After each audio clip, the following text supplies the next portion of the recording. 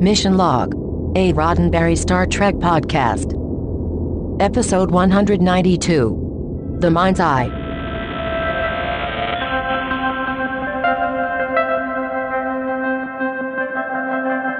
Welcome into Mission Log, a Roddenberry Star Trek podcast. I'm John Champion. John Champion is the kindest, bravest, warmest, most wonderful human being I've ever known in my life. And I'm Ken Ray. Each week on Mission Log, we watch an episode of Star Trek, looking for what's really happening in the episode, not just what's presented on the surface. This week, The Mind's Eye, the one where Angela Lansbury is a Klingon, Henry Silva is a Romulan, and John Champion. John Champion is the kindest, bravest, warmest, most wonderful human being I've ever known in my life.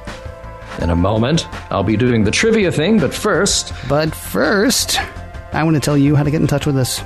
Mission Log Pod is the address to find us on Facebook, Skype, and Twitter.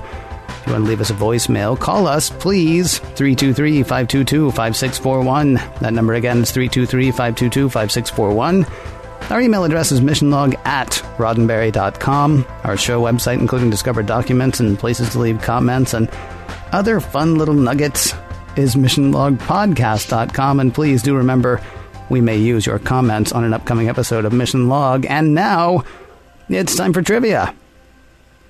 Wait, that's it? Contact information, intro, trivia. What? Did I miss something? Well, I tend to like something a little more formal, like Time Now for Trivia by John Champion. John Champion is the kindest, bravest, warmest, most wonderful human being I've ever known in my life. I may never tire of that. Hey, while I'm doing trivia, why don't you pass the time with a little solitaire? Today's story, The Mind's Eye, is by Ken Schaefer and Renee Echeverria. The teleplay by Renee Echeverria. Now, this is Ken's only writing contribution to Star Trek. He actually worked as a script supervisor on a handful of productions, including the new Monsters series in the 80s. His software company won an Emmy Award for pre-visualization software it had developed for the industry. Now, it was directed by David Livingston. David had been working in the industry since the 70s as a production supervisor, and he came on board Star Trek The Next Generation with Encounter at Farpoint, wearing a lot of hats throughout his career there. Line producer, production manager, producer. He just kept working his way up, and he would continue on to the end of The Next Gen and work on Deep Space Nine and Voyager. This is actually his very first directing credit. He will direct more than a few more shows, including all the Star Trek spinoffs, plus throw in a little Baywatch Nights and Sliders, because why wouldn't you? But really, let's talk about The Manchurian Candidate. I know it seems a little out of step to do trivia for something else, but let's talk about the Manchurian Candidate, which came out in 1962. It was written by George Axelrod, based on the novel by Richard Condon, and directed by John Frankenheimer. There is an interesting Star Trek crossover. Leslie Parrish, who appeared in the movie as Raymond's girlfriend Jocelyn, a few years later, she would appear as Lieutenant Palamas in the Star Trek episode Who Mourns for Adonais. David Livingston was such a huge fan of the movie, he actually wanted to get at least one cast member from The Manchurian Candidate to appear in this episode. Sadly, it didn't work out. And incidentally, since we talked a great deal in our discussion of the Drumhead about the McCarthy hearings, The Manchurian Candidate is a great companion piece to that as well, since the James Gregory character, Senator Iselin, is based on McCarthy. And I like how that movie taps into the paranoia around the communist threat, but then also about the problem of how we react to that threat. What I'm trying to say here, for those of you who don't know, is that maybe you should pause this podcast, go watch The Manchurian Candidate starring Frank Sinatra from 1962, because this entire episode is based on that movie. Wait a minute, though. Wait, I would actually suggest that people... Well, you think they should actually watch The Manchurian Candidate before listening to this? Because if you've not seen The Manchurian Candidate, you're not missing anything. Maybe that's true. For this episode. That is true. Whereas if you have seen The Manchurian Candidate, you may think, you may not, I don't want to say yet, that maybe this episode is missing something by comparison. Interesting. Okay, so it's your choice. Pause now and go kill a couple hours watching a great classic movie. Yeah, a great Or listen movie. to us Yeah, listen to us babble for another 45 minutes and then go watch The Manchurian Candidate. I got to say really quickly, too, because I know you're moving off to other trivia things right now, but as long as we're doing Manchurian Candidate trivia, Angela Lansbury, we mentioned earlier, Henry Silva, we mentioned earlier, Janet Leigh. Yes. Of course. And then, of course, you mentioned, did you say James Gregory? You did say, right? Yeah. Yep. And there's somebody else I'm missing right now. Well, Frank Sinatra, of course, you mentioned too. Yeah, well, we mentioned Frank Sinatra. Yeah, just tremendous movie. Yeah. Very worth watching after this. Oh, yes. So to continue with the mind's eye, shuttle pod Onizuka, named for astronaut Ellison Onizuka. We mentioned this before in the Ensigns of Command. Onizuka was one of the crew members who died aboard the Space Shuttle Challenger in 1986. He was the first astronaut of Japanese ancestry to go into space. Some more prop notes for you here. For the high-def remastering of this episode, they recreated all of Geordi's POV shots through his visor, and it's actually very, very close to the original. It's kind of cool to see those side by side. Let's see, those cargo containers that we see in Cargo Bay 4, they've been used on Next Gen before, but actually they go back a few more years before that to the original Battlestar Galactica. So you may have seen that same prop in that show in Buck Rogers, because, of course, pretty much anything in Galactica was also a prop used in Buck Rogers the next year. And I'm pretty sure that the visor sound effects, that whenever we see Geordi's POV, was also a sound effect used in Battlestar and probably some other sci-fi shows as well. Let's see, we have the first use of the phaser rifle here. We have our old friend Rick Sternbach to thank for that design, and David Livingston for choosing to go with that particular design. Let's talk about guest stars. We have Lawrence Dobkin as Ambassador Kell. Now, Larry worked on a huge number of mostly TV, but some film projects starting back in the mid-1940s. Everything from Bob Hope specials to the Mod Squad. He worked on the original Space Patrol in 1953, which I absolutely love. Look it up if you've never seen it. Well, after you've looked up The Manchurian Candidate. He worked on I Love Lucy, L.A. Law, the movie Patton. It just goes on and on. More importantly, though, he has more than a few directing credits to his name, some major shows, including his one turn on Star Trek The Original Series, directing Charlie X.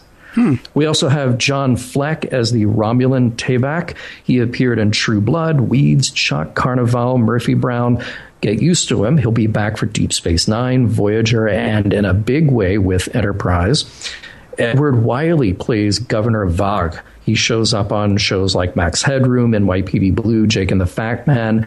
His first professional acting credit is actually the movie Chariots of Fire, and it should be pointed out that he too will be back for more Trek with one appearance on Deep Space Nine. We also have Deborah Dilley as the mysterious Romulan female hiding in the background of Geordi's brainwashing scene. She goes uncredited here. She was actually working as a stand-in, and she'll be back with some more uncredited roles in front of the camera on more of Next Generation as random crew members. Oh, and we do have a voice actor here, also uncredited, Denise Crosby. That's a weird choice, I know, and I wonder if it'll pay off maybe somewhere else down the road.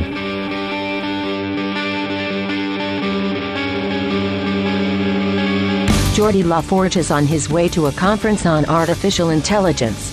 Finally, an episode that speaks to me. I cannot wait to hear what he learns.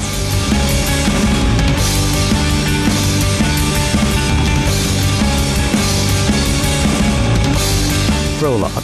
Lieutenant Commander Geordi LaForge is in a single-person shuttle on his way to Risa for a conference on artificial intelligence. Because even in the 24th century, AI is still being held down by the man. Captain Picard has ordered Geordi to have fun and relax while he's away, and that starts with the trip. Drinks, music, games. Why doesn't he pass the time by playing a little solitaire? Because he's got a computer with which to play games. Things are going great. Until he's captured by Romulans. Act 1. The Enterprise is taking Klingon Ambassador Kell to the Klingon colony on Krios. Colonists are fighting for independence from the Klingons. The Enterprise is coming along because the governor of the colony, Vague, a loyal Klingon, thinks the Federation is secretly aiding the would-be breakaway rebels. Kel wanted Picard to come along specifically due to the assistance that he's provided to the Klingon people in the past. Picard assures Kel that the Federation is not aiding the rebels, which Kel says is good, since such aid would strike at the very basis of their alliance. Picard tells Kel that he'll be working with Worf on security matters. Due to Worf's casting out from Klingon society, Kel asked to work with someone else, but Worf is the chief of security on the Enterprise. Picard tells Kel again he'll be working with Worf. What do you say we check in on Geordi? He's strapped to a chair on the Romulan ship that captured him. The Romulans are sending another black guy with a visor to Risa to take Geordi's place. Geordi says that he'll be no help to the Romulans, though they think otherwise. Removing his visor, they're able to tap straight into his visual cortex and bombard him with images. Play something stressful and Geordi gets stressed. Play something relaxing and Geordi relaxes. A little bit of Ludwig van might provide a good soundtrack for his conditioning. When it's over, says the Romulan pushing the buttons, Geordi will act normal, the perfect tool for their plan. While one Romulan pushes the buttons, it's a female Romulan who seems to be in command. Can't get a clear shot of her, though. She's always in the shadows, like the fifth roommate on The Young Ones. Mr. Buttons assures the Shadow that the conditioning will leave no physical trace. Geordi's implants mean they can plug right into his existing hardware. And now, let's get to conditioning. Back on the Enterprise, there's a touchy talk between Worf and Kel. Kel tries to get Worf to admit that the Federation is helping the rebels on Krios. Worf says Captain Picard does not lie. If he says there's no Federation support, there's no Federation support. Kel also compliments Worf for killing Duras. Had he not, Duras would have eventually ascended to leading the Council, which most everyone thinks would have been terrible. Worf says his motives were personal, not political. Though Kel couldn't care less about his motives. When the time came, Worf acted like a Klingon, so good for you. In 10 Forward, there's Geordi with 3 Romulans, including Mr. Buttons. This is obviously a simulation. It's a good one, though. At a nearby table sit Chief O'Brien and a couple of other Starfleet officers. After establishing their relationship, Mr. Buttons gives a fateful command. Lieutenant Commander, take the phaser and shoot the transporter chief. Geordi hesitates. He'll need a bit more conditioning. After a little cajoling, though, Geordi kills O'Brien, then takes his place at the table. Act 2. Geordi's back on the Enterprise, and man, did he have an awesome time on Risa. He learned a lot about artificial intelligence. He took silver in a chess tournament. He swam. He ate. He met a girl. Sounds like something you'd hear about on Lido Deck. The Enterprise crew is glad to have Geordi back. Governor Vach of Krios is presenting evidence of Federation support of the rebels. They'll need Geordi's help analyzing what's presented. Data's picked up something odd. He says sensors have detected a brief energy fluctuation in the E-band. No clue what caused it, but he'll keep watch. Down on Krios, Governor Vach's evidence looks pretty damning. There are Federation medical supplies, that's not an issue, and what appear to be Federation rifles taken from the rebels. That could be an issue. Picard wants to take the gun back to the Enterprise to verify its origin. Vach says no sweat. He has hundreds more just like it. Picard says even if it is the real deal, it must have been the work of a third party. The Federation did not arm the rebels. Vach doubts the captain's veracity, though Picard caps his argument by swearing at the Klingon, in Klingon, like a Klingon. Kel tells Vach that he'll report back when the weapons analysis is complete. In 10 Forward, Geordi sees Chief O'Brien. He orders a drink, calmly walks over to O'Brien, and pours the drink on the unsuspecting transporter chief. Honestly, that could have gone worse. Act 3. It looks like Geordi's going to shoot somebody. Oh, wait, they're just testing the rifle from Krios. While it looks exactly like Federation issue, it's actually better, or more powerful, or different powerful. Geordi says it's been charged in a way that indicates that it was made by the Romulans. Vach doesn't get it. What would the Romulans care about an out-of-the-way colony like Krios? But Kel says their real interest would be in creating tension between the Federation and the Klingon Empire. He thanks LaForge for his assistance. Back on the Enterprise, Data's still hunting down the E-band anomaly. He's picked up another blip. In a cargo bay, Geordi is reprogramming isolinear chips. He's rerouting power. He's rerouting a transporter.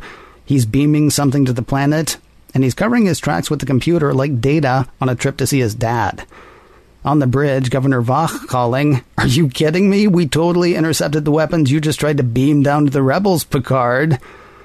Picard tries to protest, but Vach won't hear it. He tells Picard not to leave orbit, and to make sure he doesn't, a Klingon attack cruiser and 2 birds of prey decloak in close proximity to the Enterprise. Act 4. Data and Geordi begin the hunt for the weapons transport. The transporter logs have been erased. Geordi says he's not even sure how it happened, though he knows not many people on the ship could have done it. Kel says Vach is ready to open fire on the Enterprise, though he's convinced Vach to check with the Klingon High Council first, so death may be a few hours away. Geordi has an idea. If they can trace power flow over the past few hours, they might be able to figure out where the weapons were beamed from, bringing them one step closer to by whom. Their deductive reasoning leads them to Cargo Bay 4. It looks like someone has reprogrammed the isolinear chips to hide their activities. Geordi says the only people on the ship who could have done that are Data, O'Brien, Lieutenant Costa, and Geordi himself. And Geordi's the only one with no alibi at the time of the incident. For some reason, though, Geordi is also above suspicion. Data and Geordi are going over their findings with Picard and Kel when Commander Riker pipes in to let Data know that he's picked up another E-band emission. Data will get back to work on that mystery. Kel tells Picard that Vach is getting impatient. Picard tells Kel to tell Vach that the Enterprise is doing what it can to get to the bottom of the mystery. Also tell him if I have to, I will defend my ship. Kel suggests Picard invite Vach to the Enterprise to keep tabs on the investigation, and Kel will urge him to accept the invitation. And now, if Picard will excuse Kel, he's getting the Kel off the Enterprise, right after a big meal of tentacles and stringy stuff. While he eats in his quarters, there's a chime at Kel's door. It's Geordi. Just the visitor Kel was expecting. It turns out Kel's the one handling the sleeper agent LaForge. Things are moving faster than he'd expected. It's a new plan. He'll bring Vach up to witness the investigation in Cargo Bay 4. When they get there, he wants Geordi to kill Vach with a hand phaser in front of a lot of witnesses. After that, Geordi is to say he acted on behalf of Starfleet in support of Creosian independence. Geordi says he understands. Act 5. Geordi wakes from a nightmare and calls Chief O'Brien. O'Brien is alive, which seems to sort of surprise LaForge. Sorry to bug you. Geordi goes to see Dr. Crusher, who gives him something to take the edge off. Where was that sort of hospitality when Sonny Clemens was on board? She spots a slight something medical something in his visual cortex. No big deal, though. Picard, meanwhile, is welcoming Kel and Vach back to the ship. Vach's not excited to be here, but whatever. Kel suggests they check out the investigation in Cargo Bay 4.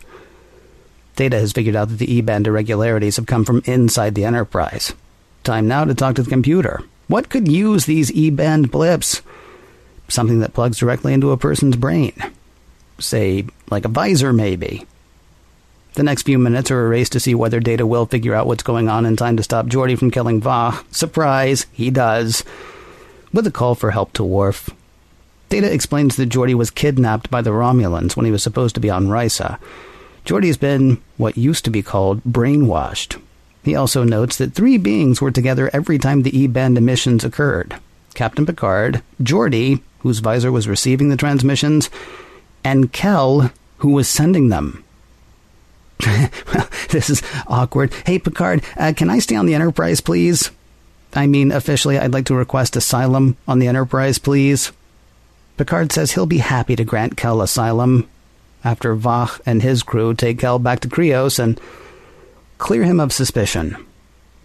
Yes, say goodbye to Ambassador Kel. Geordi's freaking out, by the way. He remembers Risa vividly, though it takes Counselor Troi about 10 seconds to get Geordi to start remembering what really happened. She says he's off to a good start, though regaining his memories is a process that will take quite a while. The end. Vidi, what you did there. Vidi, what you did there with your old friend Ludwig van. Did you like that, Midrugi? I did. Yeah, there's a lot of references in this episode. Of course, the major one we talked about, we'll talk about again. But let's talk about that shuttlecraft trip. Mm-hmm. It was cool. Somebody actually wrote to us early on and said this is kind of like what the self-driving car will turn into. You can sort of kick back, you can listen to some music. I'm still very concerned about the idea that people in the 24th century don't know how to party. Geordi asked for, boring music. Don't know how to party, though. I'm sorry. Arrival is scheduled for 09:32 hours, right? Which, correct me if I'm wrong, is like 9:30 in the morning. Right, yeah. 3.5 hours, according to Geordi. That makes it 6 in the morning when we see him on the shuttle. Right. And he's drinking. I have never wanted to hang out with Geordi LaForge more than I did at the beginning of this episode. Because, it is, as they say, it's 1732 hours somewhere. Yeah. See, now you assumed cocktail. I assumed this is Geordi. This is the 24th century. That guy's just, he asked for a package of Tang. You think so, really? To get him through the morning. I don't know. It has a swizzle stick.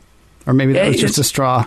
It's so the Tang doesn't come out of solution. You got to, stir it to make sure it stays. Yeah. Relax, have a good time. And my assumption was he had started that immediately. I do have a question, though. He is going to a conference on artificial intelligence. He works with Data. Right. Why is Data not going to the conference on artificial intelligence? And why are Geordi and Data not actually running the conference? Right. Right. Just you want to see? They could do they could do putting on the Ritz. They could? Oh, no, I'm not going to do that. I'm not going to do that right now. Data can dance, and, you really want to see artificial intelligence in action. Introduce them to that dapper man about town. Right. I kind of thought that, like, the whole excuse of having a conference on Risa, maybe they don't want a guy like Data. Maybe Geordi, they're just sort of letting pass, because really it's just an excuse to get out of town and go to Risa. It seems to be. It's sort of like having a convention in Vegas. Now, you are...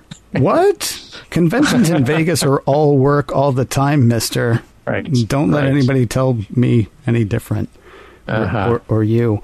You're kind of right about his whole not knowing how to have a good time exactly, because what does he say he did? I mean, it sounds like being on a cruise, honestly. He ate. He swam. He took second place in a chess tournament. Now, I'm assuming if it's a tournament, then you got to have, at least 16 people to start, right?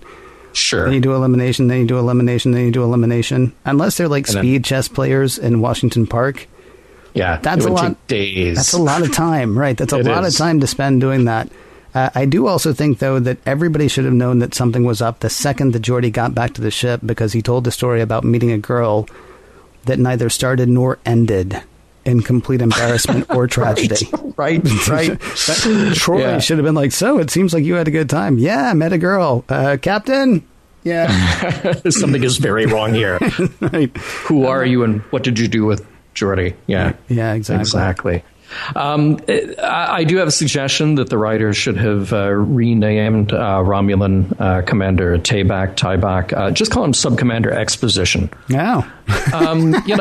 Because it's funny to me that this is a very complex plan. That they had to know, they had to intercept Geordi, they had to get him on board, and it had to be Geordi, and he had to be alone, right? Because he's the only guy with the visor, right? And then what do? They get him in the room where there's all this expensive, really menacing-looking equipment to hook him up to, and they're affecting his brain waves. And I got to send these E-waves from another place. It's very complex. But what does the guy doing it have to do? He's got to explain all of this to the other person in the room with him. Well, he does have to explain it to us, of course. He does. He does, yeah. But I thought it was a funny, clunky bit of exposition at the beginning of the show there. What's interesting is I kept thinking the whole time, and this is something they could not have anticipated in 1991, Bluetooth.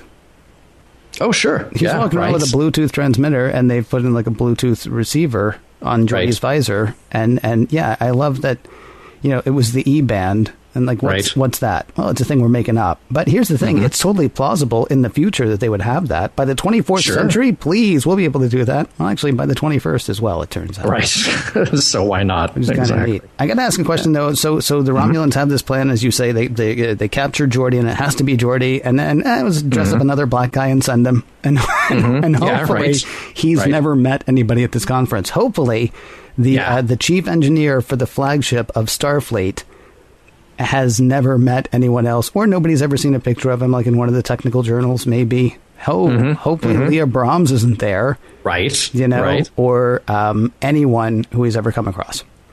I was a little bit concerned about that guy because what happens to him after he comes back from Risa? Oh, my assumption is he's a Romulan. He's just a Romulan agent. Well, right. So then what does he do? They take a Romulan. They maybe give him some plastic surgery or whatever to make him look vaguely like Geordi a little bit. Right. They send him to Risa, and then here's this guy who's like, long live the Empire. Oh, wait, cocktails? And he just gets to Risa, and he has the time of his life. Yeah. Well, here's the other thing, actually. He may have just siphoned off a whole bunch of information about artificial intelligence. Mm-hmm. Oh, sure. That the Romulans otherwise wouldn't have had. Man, 24th and a half century, the Romulans are going to make the best bots in the galaxy. Mm-hmm. Right. I need to order a ride. Oh, I wish we had one of those Romulan phones because they can do it just by thinking about it. Yeah. Mm-hmm. Sorry, that's a very of-the-moment joke. I apologize. Some good lines in this. I love Ambassador Kell's line, your modesty is very human, Captain. I will excuse it. Yeah, that was nice. Nice little exposition about the way that the Klingons look at humans. I thought I've kind of felt bad for Chief O'Brien that the Romulans seemed a little obsessed with Chief O'Brien. How so? Well, he's the guy that they want Geordi to kill in their simulation. Yeah. And then he's the guy that Geordi dreams about killing. He's the guy that, he dumps the drink on N10 Forward. This is like, he's just the transporter guy. What did he do to anger the Romulans? Well, again, it has to be, we have to care a tiny bit more, right? That happens very early in the Manchurian Candidate when she says, Sergeant, take the gun and shoot the corporal. Yes. But, we're given to understand that the corporal is basically their mascot. Mm. So it's got to be somebody. It can't be just like random red shirt or random gold shirt, as the case may be. Oh, it could have been Wesley. Oh, but he's really gone. They're going to bring him back. They're going to bring him back for that. That's going to be his majestic return to TNG. Is getting shot by Geordi. By his best friend, though, and he was the mascot. Okay, you're making a case. His best friend, and I think that the kid in Manchurian Candidate, he's so young and fresh faced, and it's Wesley all over it. If I ever saw one, you've already got Cole Meany on retainer at that point, though. Okay. Although seriously, we've already talked a million times about how much we love Will Wheaton. There are a lot of people who would have been happy to see Will Wheaton come back onto TNG just to get shot. That's very true. I'm not saying it's a good thing. I'm not saying it's a right thing. I'm saying it's a true thing. It is. Yeah. It is. Yeah, I agree with you there. Poor Worf. That guy, he's just still feeling the effects of his discommendation. It's got to be rough on him. But at least he gets a little bit of a thanks for killing Duras, if not an outright thanks. He's saying that, many people would thank you for killing Duras. and I love the sort of the justification for it that Kell says, who cares for motives? Humans, perhaps. Yeah. Great line. Another great line. I got to ask a question, though. So Worf accepted discommendation because he didn't want to start a Klingon civil war. Mm-hmm. Mm-hmm. But we have heard repeatedly that no one speaks Worf's name. Right. Except then Kell comes. He's like, by the way, there are lots of people on the High Council who want to thank you. And I want to thank you, too. And I'm thinking this could still lead to civil war. Oh, right. The people who do speak Worf's name and the people who don't speak Worf's name.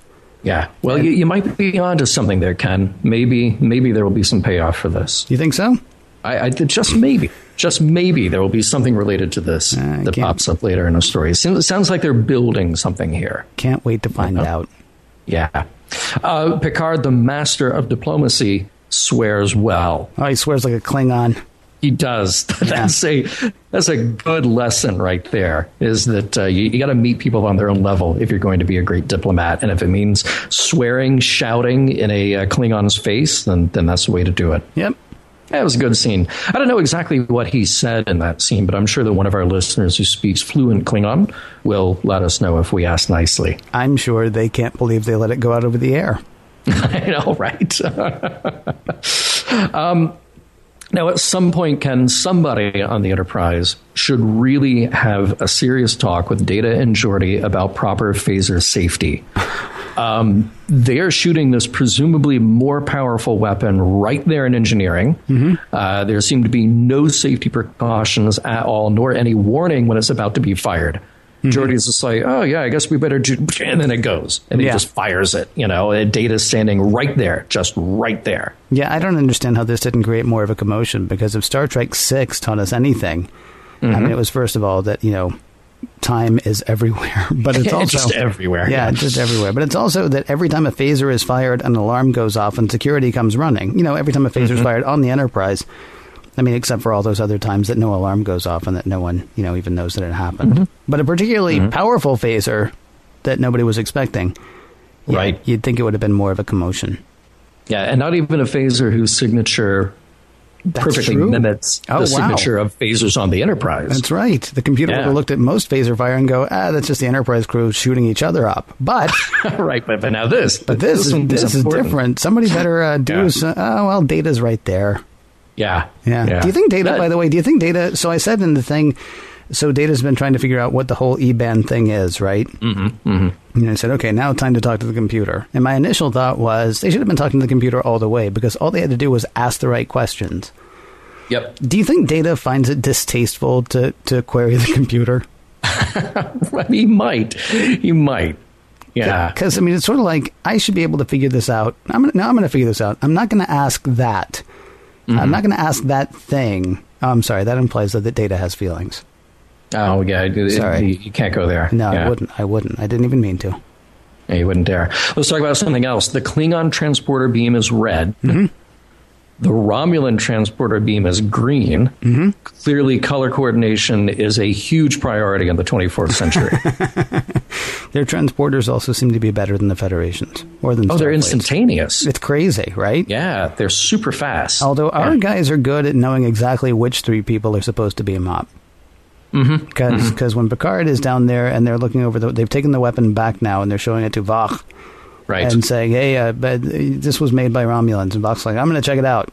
And Picard's like, cool, 3 to beam up. And I wanted somebody to be like, okay, I got 2 humans, but there's 2 Klingons, and I'm not sure which one.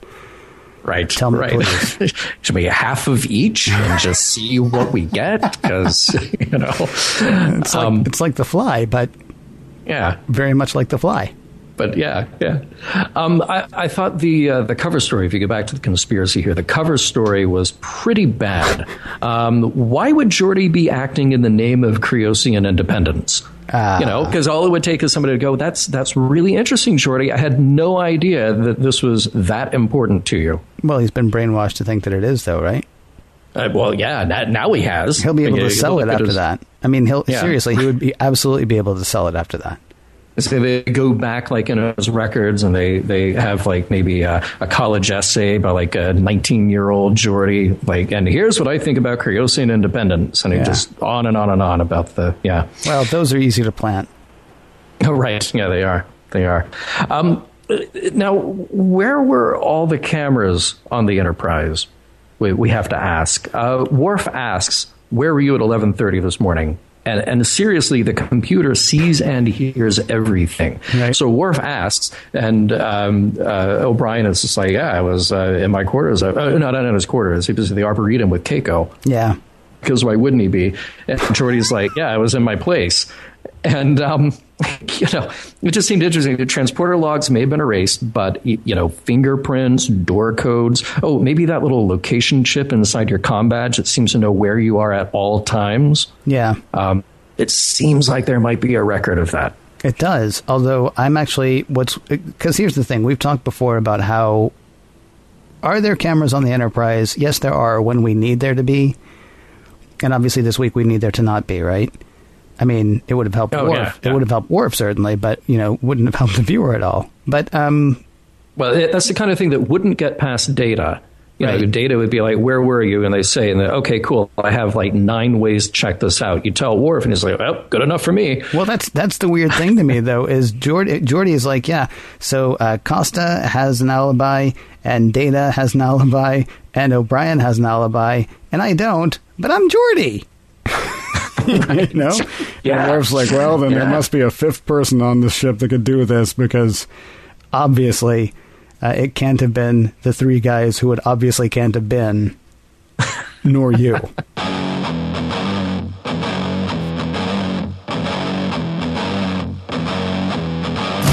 Stupid Romulans, stupid Klingons. Geordi might have bridged a gap in understanding between Data and the crew, between the Enterprise computer and its creators, between carbon-based and silicon-based life. But no. Politics ruin everything. Stupid Romulans. stupid Klingon.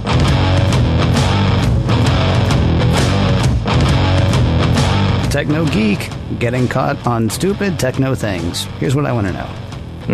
Were the Romulans and Geordi on the holodeck for the time when he killed O'Brien, or was the whole thing happening in Geordi's head? Actually, Ken, I'm going to give you a third option that you don't have here. And it's probably because I just recorded recently a podcast about From Russia with Love. Okay. And at the beginning of that, you remember that Spectre had a training camp, and Red Grant is kind of stalking around, and he kills James Bond, but they pull the mask off and they realize it was just some other Spectre agent who was there for training, just some guy, and he really is dead. And I'm thinking this is the way that the Romulans behave too. It's like, you know what, we need to really test out Geordi's ability to kill people given an order. So if we have some Romulans who aren't doing anything at the moment, they're going to be the props in our simulation, and we'll just put a guy over there at our Fate 10 forward set. And if he gets killed in the process, and so be it. Maybe it was stun. Maybe to Geordi it looks like it was a kill. Maybe it was just a stun. But it was a pretty complex situation. I don't think it was just in Geordi's head. I think it was just in Geordi's head. Really? Yeah, because... So I assumed it was a holodeck recreation, right? Because they appear to be in 10 forward. And you see them standing by the bar, and it just looks like the normal bar. And then they're like, go over and kill your pal. And so he goes over to kill his pal, except he can't do it. And then Mr. Buttons says, look at me. And he turns around, and there's Mr. Buttons, through Geordi's visor view. Right. And Mr. Buttons has a bunch of buttons to push, which were not on the bar. Okay, so either the holodeck is hiding the control panel from everyone, except once he actually starts pushing the buttons, then Geordi can see them, or is the whole thing happening in Geordi's head? And maybe it's just it's probably actually just a dumb inconsistency, but you got two choices in this episode. You can either, be amazed at how much they paid homage to the Manchurian Candidate, or you can latch on to something else, that's fun with the whole mind bleepery thing. Because the mind bleepery thing in the Manchurian Candidate is straight up hypnosis, right? Sure, yeah. And they've got, for people who haven't seen it, it's been 50 years, so it's on you, okay? Yeah. They've got the guys hypnotized, and they're sitting in front of a room full of military officers from the Chinese army, from the Red Chinese army, like there's a blue one. There's people sitting in front of the officers from the Chinese army, and all the guys are sitting there, but they're under the impression that they are at a garden party meeting or like a flower show meeting or something like that. And they think it's a bunch of old women that they're sitting in front of, and they think it's an old woman talking to them, even though it's not. I mean, they do the whole basically thing that with the hypnosis and the brainwashing. There's no technology thing introduced. And so when we see Mr. Buttons actually tapping buttons there, then suddenly I'm like, wow. Did Geordi ever even leave that chair? Did they bring him in, strap him in the chair, and the next time he moves is when he's back in the shuttle on the way back to the Enterprise? That's good questions. Yeah, I thought it was either a physical set or partial physical set, and then probably some holodeck type thing, because we know the Romulans can do holodeck stuff, sort of, kind of. How do we know that, though? Because I was thinking that, too, except it was the one where it turns out it was the kid. It was the kid. It was the computer running the kid. It wasn't even the Romulans, Yeah, because the Romulans seemed like they had the best holodeck technology, but then it turns out it was the little boy's computer. Yeah. In that episode that neither of us can remember the name of. Right. Well, and I don't want to jump ahead to Enterprise, either. What? I wouldn't dare do that. I wouldn't dare do that. I have no idea what you're talking about. Yeah. Just forget I even said it. It's not an important thing. I think I kind of like it more if the whole thing happens in Geordi's head, actually, because that makes it. Well, this is a really sick sentence to say. I think I like it more if it happens in Geordi's head, because that's more of a violation. You don't have like the whole the set thing and the actors thing, or did he really kill a guy? Although the did he really kill a guy thing is kind of interesting. If we had actually seen, instead of the dead face of O'Brien staring at us, if we had seen a dead Romulan staring at us when Geordi goes to sit down, that would have been a serious amount of mind bleepery, and also would have screwed Geordi up a whole lot more once he uncovers that memory. Oh, yeah. Wow. Yeah. Yeah, no kidding. Call somebody. Right. Well, there's a lot to worry about there with Geordi's mental health. Yeah. I am concerned a bit about the idea that anytime somebody from the Enterprise freaks out and almost causes total destruction, that they seem to just sort of go back to their jobs like nothing happened. So Data, we've seen do this. And yeah, he just got reprogrammed, but he's fine. Just let him back here. You know, Picard, totally assimilated by the Borg. His strategic knowledge led to the deaths of 11,000 people, still in command after a short trip to France. Now, he cried it out. He was able to have that moment. He was able to have a good cry about it, work out his emotions that way. But still, he's back in the big chair. Geordi now, reprogrammed by Romulans to assassinate the Klingon governor. Let's just talk it out. I actually do wish, and I think it would be very different if it was done today, that there was some long-term effect on him. Mm-hmm. You know, I love the way this episode ends. Even if it's a little clunky, they're trying to get across something about Geordi and the state that he's in. And it's really dark. It's really frightening. But this is the kind of thing where I think, okay, we're sort of approaching the end of season 4. If this had happened at the beginning of the season, or like I said, if this show was being written 10 years later, 20 years later than when it was, is this the kind of thing that would have some severe psychological repercussions later? Do we actually have to get rid of Geordi for a little while to kind of work through this? Do people trust him anymore because, well, does it just take a few E-waves sent to him from anywhere to turn this mechanism back on in his brain? All Deanna is really concerned about at this moment is just recreating the memories, which is also scary, and I'll get to that in a moment, too. Well, I mean, you bring up a couple of things, actually. I'm trying to figure out who would still be on the Enterprise if we took everybody out of the game who should have been taken out of the game. Because Picard not only was assimilated by the Borg, didn't he also have his body taken over twice? Oh, yeah. Right. That's just a thing, yeah. And then, of course, Beverly lived in a universe of her own for a while. So I guess maybe she still gets to stick around, because that was actually a thing that actually happened, and she came back from it, and she was fine. She wasn't taken over by anything. Just last week, our first officer was playing host to a Trill. Or was he a Trill? Because I don't know how that whole thing works. But his body was taken over by something else. But here's the thing, though. We're all flying around now in the universe that brought us Conspiracy. Right? I mean, anybody you look at could be not themselves.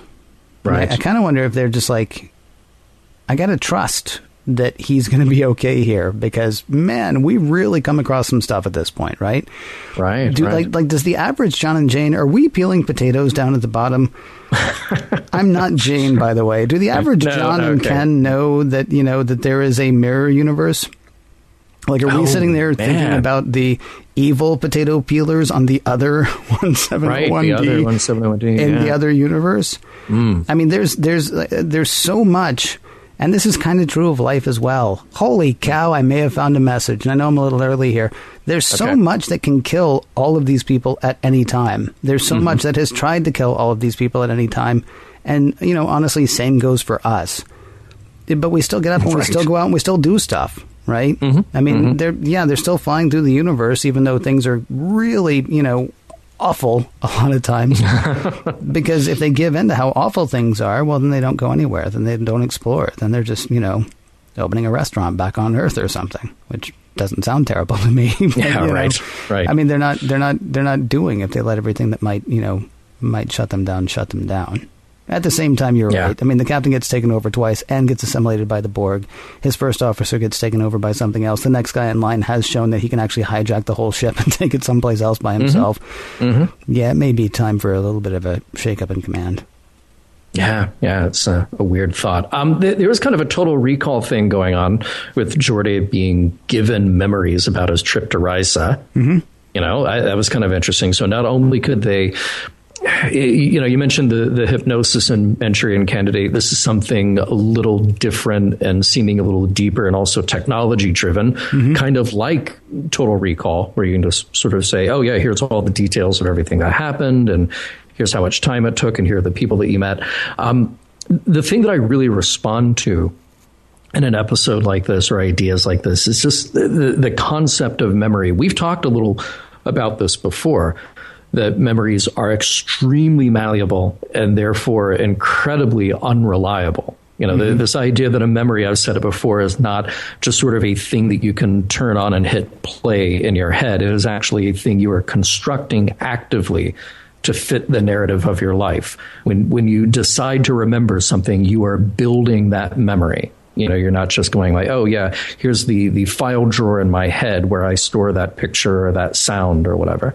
And it's funny because it almost plays like implanting a false memory when Deanna is talking to Geordi at the end. I thought that was a little chilling.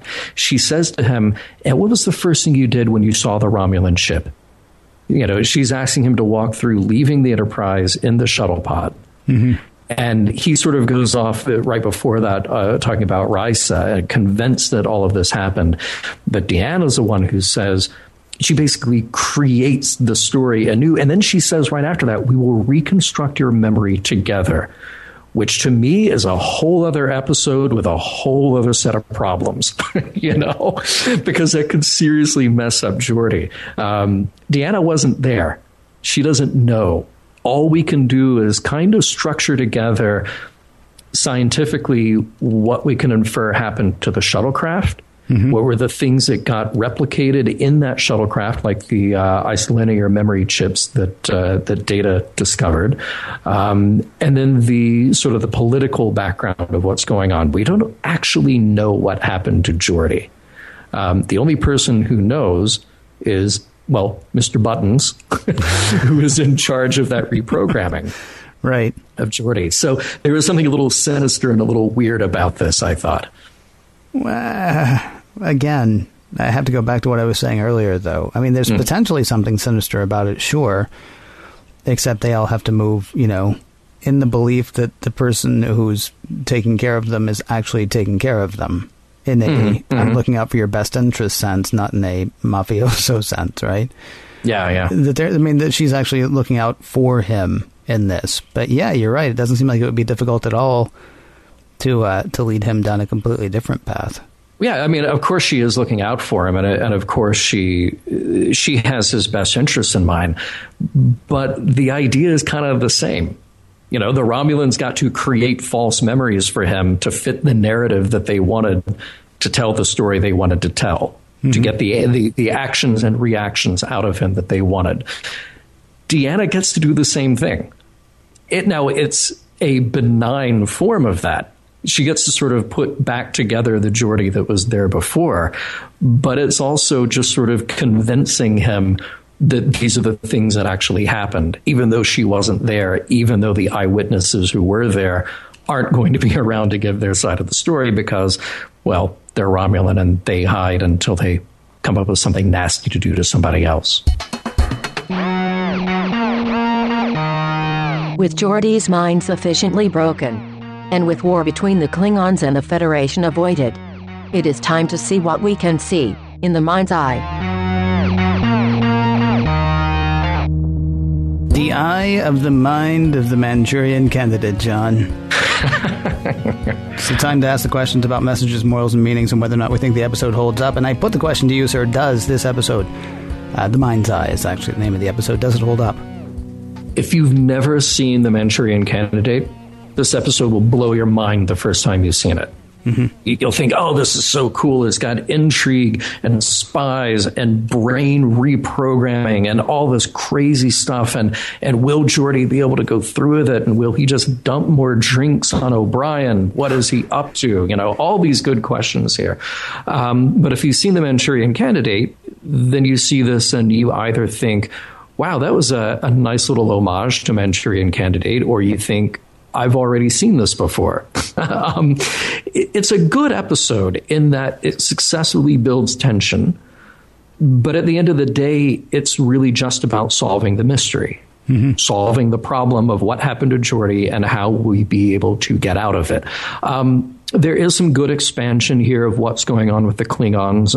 Worf's actions are still there to haunt him, and there's still a fracture among the top political structure of the Klingon Empire.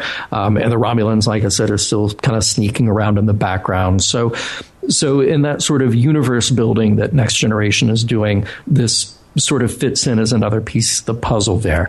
But your enjoyment of this episode honestly may just come down to how you feel about the homage that is this entire piece.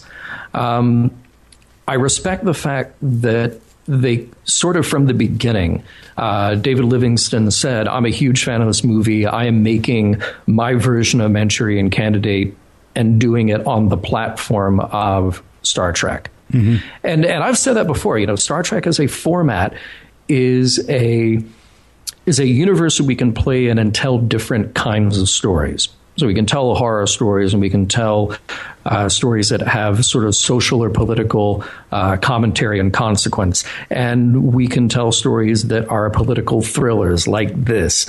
So cool. You got to use these characters to tell that story that you really respond to. At the end of the day, though, what did we really accomplish other than the director getting to say, hey, I love this movie. I want to tell it again. Yeah. So it's a tough call for me to say whether or not it holds up. It holds up in many ways. I think the characters are good. I love Geordi's moment at the end, the sort of anguish, realizing what he's been through. Mm-hmm. But then I think, well, I just watched Manchurian Candidate last night, and I love that movie. Yeah.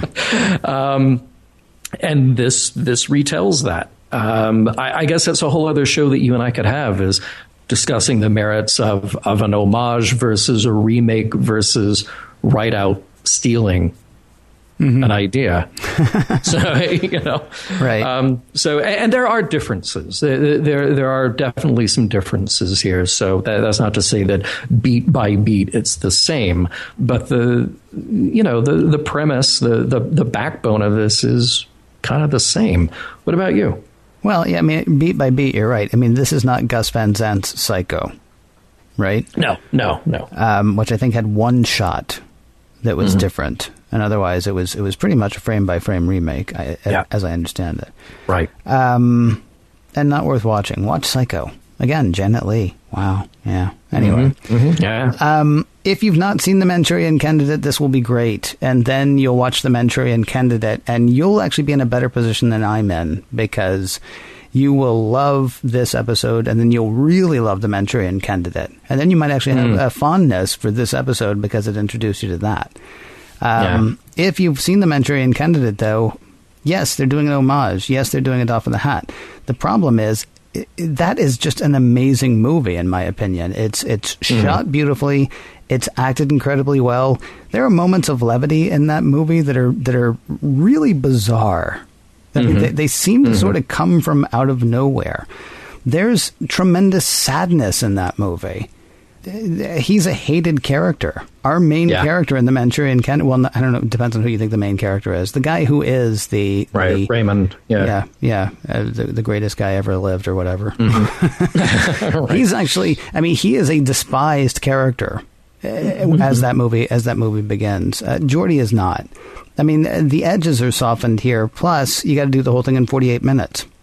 Yeah, right. And so if you've seen The Manchurian Candidate more than once, if it is a favorite of yours, and it's not one that I go back and watch over and over again, but it is a movie that I love, then I have a hard time with this episode, especially if you don't mind me transitioning to the messages part of it. Well, I feel like The Manchurian Candidate has message, and this episode is largely stripped of that, if not entirely stripped of it. But let me ask you about message first. Are there any in this episode, as far as you're concerned? No, I mean, I think really this episode is about the political intrigue. Like I said, it's an episode that builds tension. And again, David Livingston's a fan of Manchurian Candidate. So am I. Mm-hmm. So I respect the idea that you love that story so much that you wanted to tell your own version of it. And like I said, there's this whole gray area about morals, meanings, messages, or the very idea of doing a remake when maybe you're not going with the morals, meanings, messages of the original, or putting sort of a new spin on that. I think if you take this purely on its own, there's not a lot there, but maybe there are some little things that are threads in this. having allies is important. We see Picard at work here as a diplomat again, working to maintain peace, and allies need to work together to maintain peace. It's interesting that the Klingons assume that everyone is out to fight them.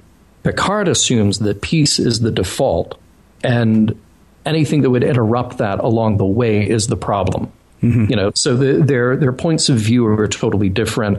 So there has to be sort of a moment of convincing and finding common ground there. So seeing that happen is an interesting idea in this. Like I said, I'm also fascinated by the idea of memory. It's something that you can't really trust. That even your own memory, you can't really trust. So that's not necessarily a message, but it is an interesting idea to play with, because you can just keep going further and further down the rabbit hole as far as that goes. Also, beware the Queen of Diamonds. I'll throw that there.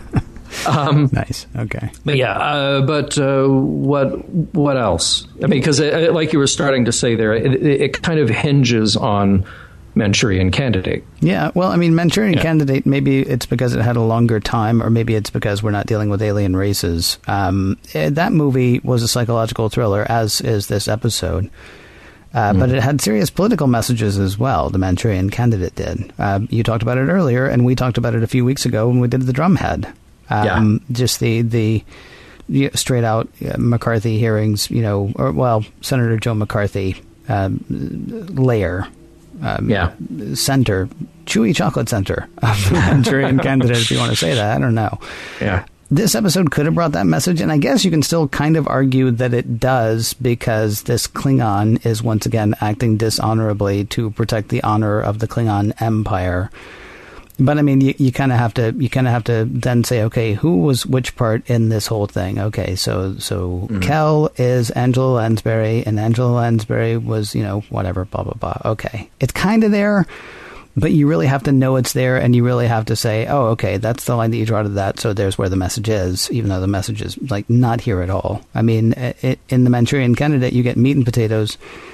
Here you get meat or potatoes, depending on which one you think the story minus the message would be.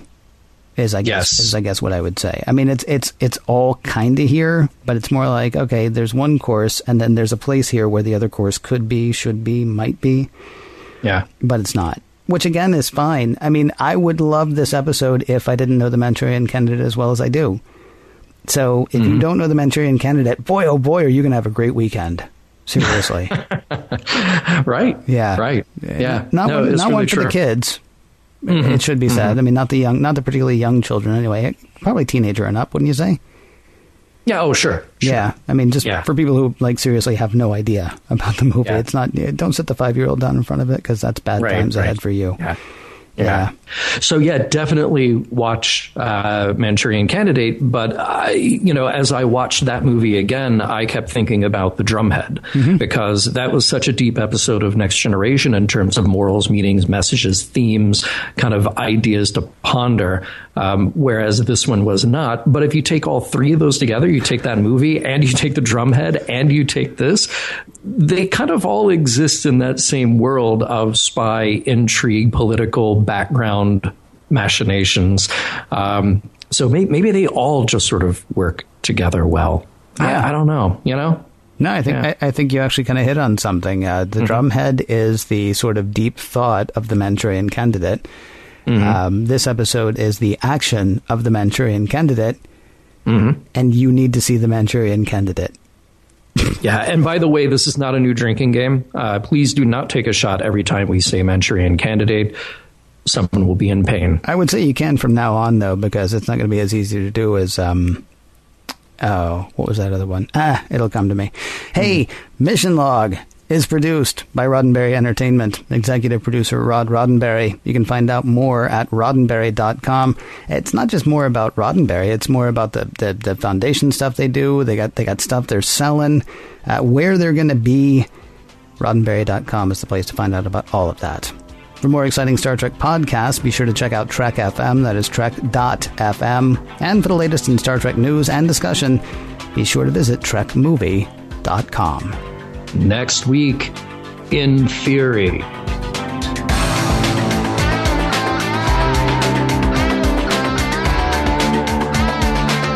Some of the music for Mission Log provided by Warp 11, online at warp11.com, and from the album Messages by Key Theory, free to download at kitheory.com.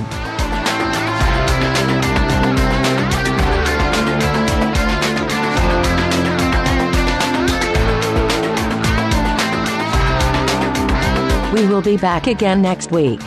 Until then, why do you not pass the time by playing a little solitaire? End transmission.